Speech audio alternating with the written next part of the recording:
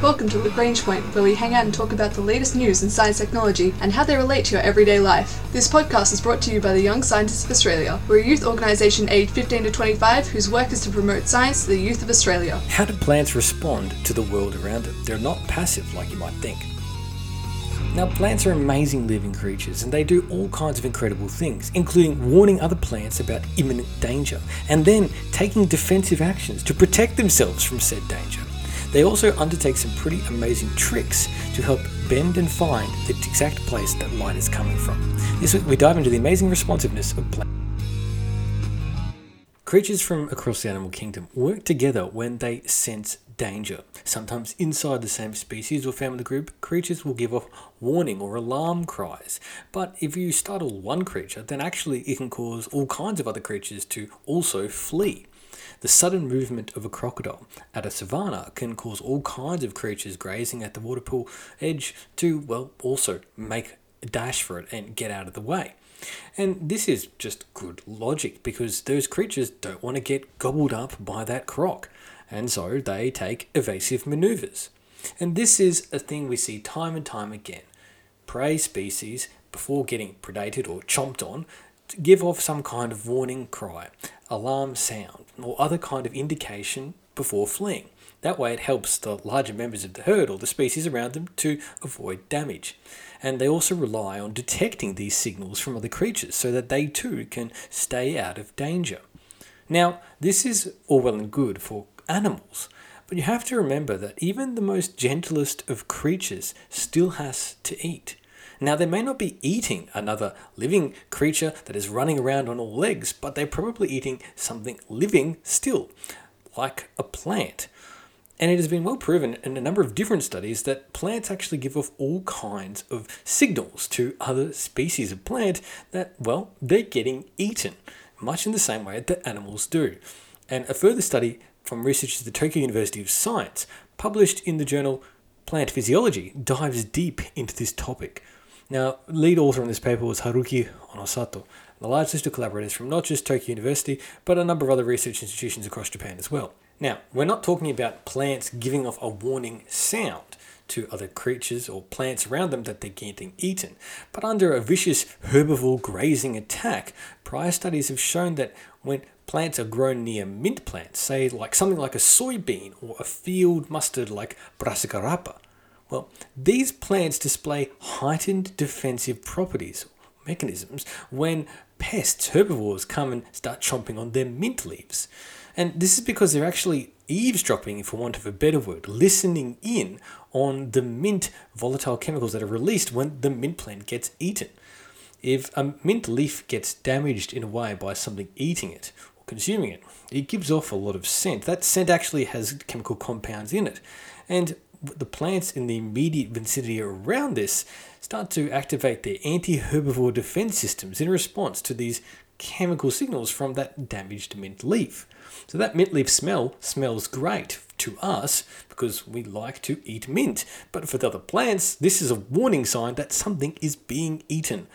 Like that sudden movement at the savanna, this can trigger the plants around them to undertake a type of defensive response. Now, that's what's been understood from prior studies. So this team at Tokyo University of Science tried to see if they could replicate this behavior in a model plant, Arabidopsis thaliana. Now, this plant is often used in lots of biological studies because it's a good research-based model type specimen. Now, what they did was take the plants and expose them to a different type of beta-ocimine, a volatile organic compound often released by plants in response to something chomping on them, a herbivore eating them. Now, when they had this herbivore grazing on it, normally plants would release this chemical, this beta-ocimine. And so by releasing this volatile organic compound and exposing the plants to it, not without having the plants beginning, obviously just in a controlled way, they could see how the model plant would respond to this simulated herbivore attack nearby. And the researchers tried then to determine the exact mechanism of the volatile chemical actually activating the plant defenses. So how would the plant actually interpret, listen in, and react to the response? And the response was pretty interesting because they were actually seeing defensive traits were induced in the Arabidopsis leaves. And this was done through epigenetic mechanisms, which basically means the way genes are regulated because of external environmental influences. And the influence in this case is, of course, the volatile chemicals being released, the beta-ocimine. And as a response, the leaves activate their defenses, which is to have some enhanced histone acetylation and actually beef up their defense gene regulators. This means some specific enzymes were induced, and actually what these enzymes do is they lead to the production of more, and maintenance, of course, of more and more anti-herbivore properties in the leaves themselves. For want of a better word, throwing up the castle gates and walls and making sure your defences are in tip-top shape and readily stocked, ready to fight off or repel an invader. Now, obviously, the plant's not going to bite back, but it can do things to make them less attractive to be eaten. Change the taste, change the texture, make it generally just discouraging creatures from chewing it.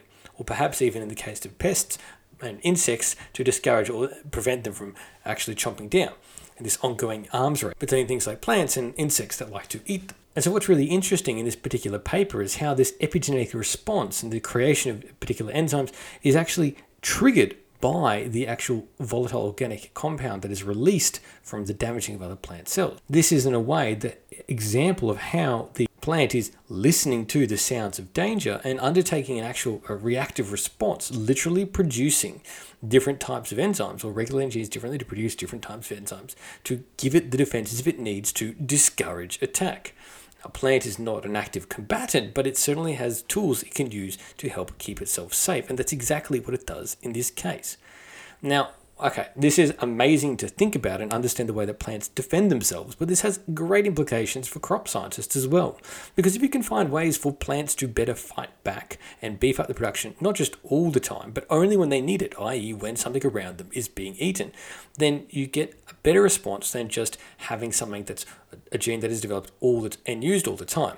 Because like with pesticides, if you have that response active all the time, well, then the defenders get used to having that defense around them, and the attackers, well, they know how to work around that. They develop a resistance to it and come up with counter plans.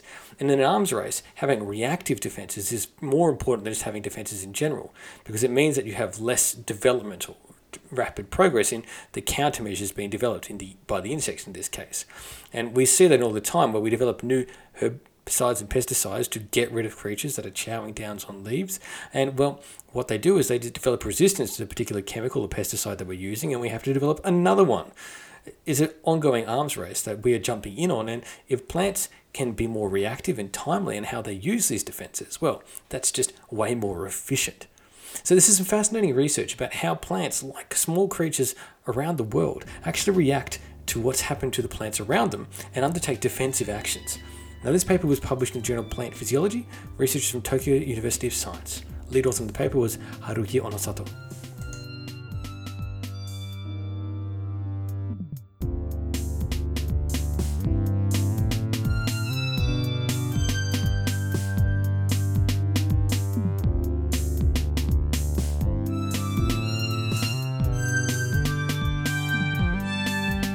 Now, a common thing that animals and plants also do is eat. Now, a plant, of course, uses photosynthesis, so its food source is really based around light. But unlike a creature which might have eyes on the side or the front of its head to find its food to eat, well, what does a plant do? How does it identify where light is coming from, its food source, to better get at that food?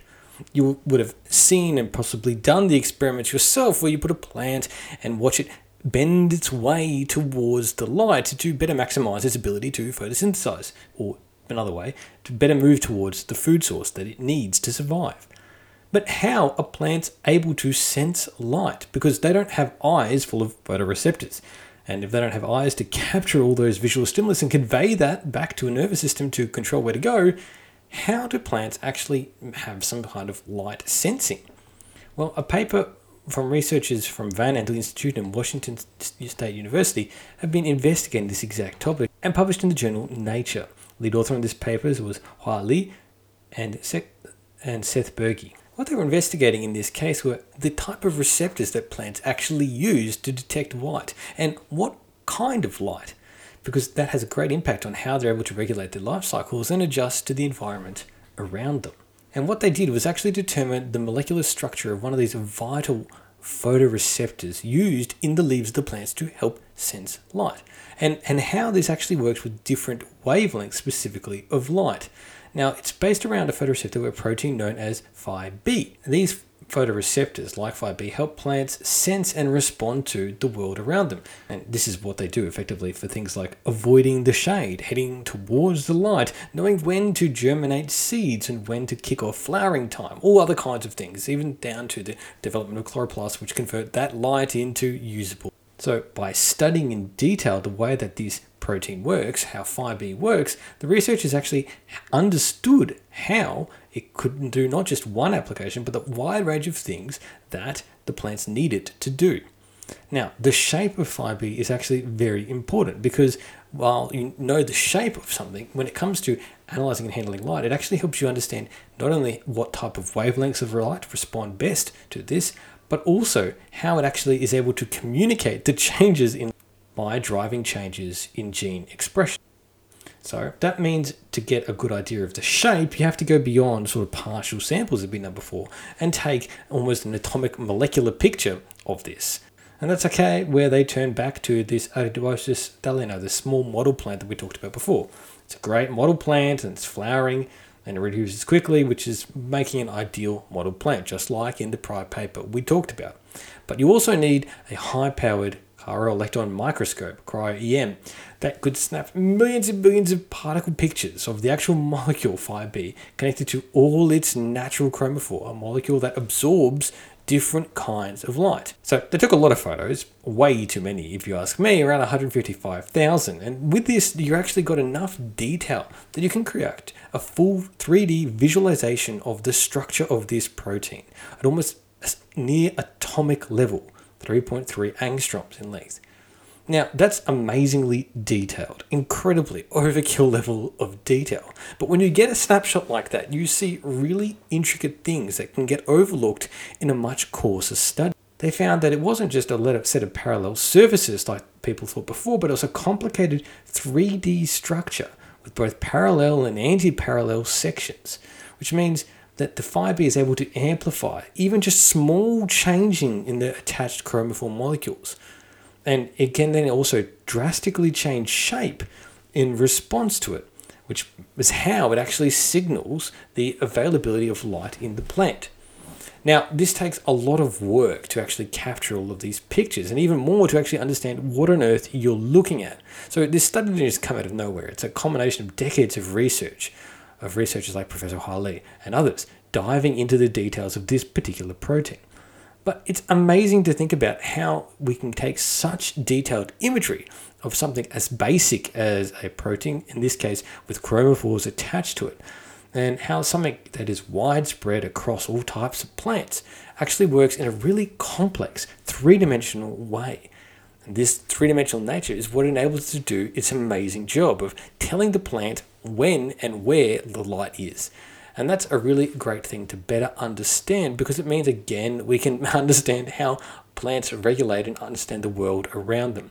We understand that better. We understand how to make different types of species of plants that can adapt more rapidly to conditions around them. That's great news for people growing different species of plants, but also for farming as general. But it shows the power of doing detailed image-based analysis, especially when it comes to structural things like proteins. It's very easy to think about all those chemical equations that you read in a book as things that exist on a piece of paper with 2D thinking. And you view it under a microscope, you can also even get that impression. But that's not really how they exist. There's a third dimension there. And fourth, if you include changes over time based on conditions, like in this case, changing the shape of the protein itself based on the light conditions around them and as detected by the chromophores. So the world is much more complicated and it is much easier to actually see what's really happening structurally. And in chemistry, this is one of the most amazing things that can happen, is that you get these intricate shape changes, particularly in proteins as an example, that can yield lots of different outcomes. In this case, changing the amount of light information that is sent to the leaves of the plant. So by better understanding and taking detailed pictures like this, even if it may seem like overkill, it gives us a really great understanding of some fundamental mechanisms at work. That's what this paper outlines. This was published in the journal Nature by Professor Hua-Li, Seth Berge, and Zachary Gundam. This has been the Young Scientists of Australia's podcast, Lagrange Point. The amazing way that plants respond to the world around them, give warning signs to fellow plants around them, and also use intricate chemistry to help adapt and survive. Our ending theme was composed by Audionautics. Head to ysa.org.au for more information about the Young Scientists of Australia.